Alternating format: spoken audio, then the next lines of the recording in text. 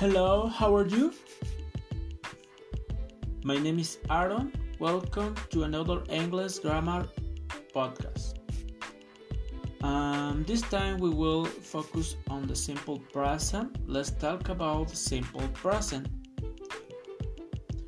This conjugation, surely many of you know it. I will explain it in three parts: in the affirmative, in a negative, and interrogative form.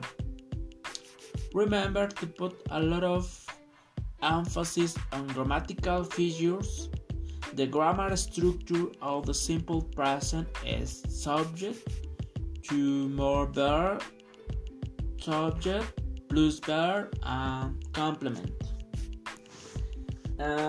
In the simple present, we will combine prior with I, you, he, she, it, they, we.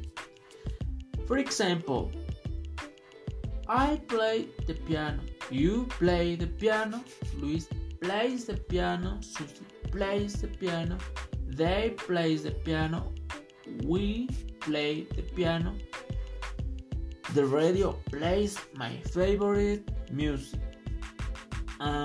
Here the problem lies in that you have to add an s to the verb where he is conjugate. For example, else in the verb it's in third person. Third person is he, she, it, she. And for example, Susie plays the piano. They play the piano. Luis plays the piano.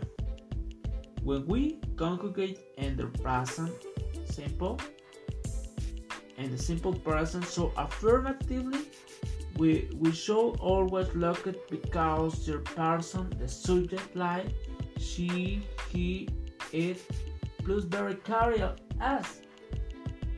Now let's conjugate the simple present its negative form and have places the sentence. I don't play the piano. I do not play the piano. You don't not play the piano, or you don't play the piano. Luis do not play the piano, or Luis doesn't play the piano. Susie do not play the piano. Susie doesn't play the piano.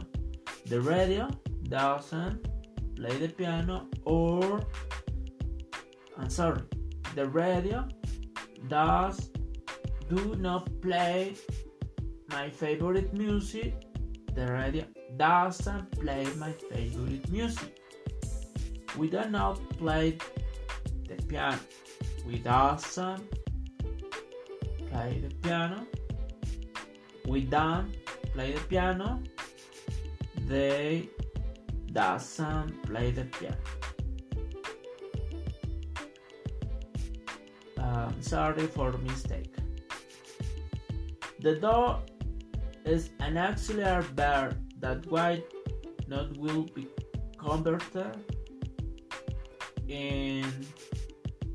into don't also have doesn't that might not becomes doesn't. It's a way to get doesn't and the not, or the do and the not. Finally, we will address the structures of the simple present and its interrogative form. The interrogative form goes to the principle, the auxiliary either do, to, or. Let's look at the examples. Do.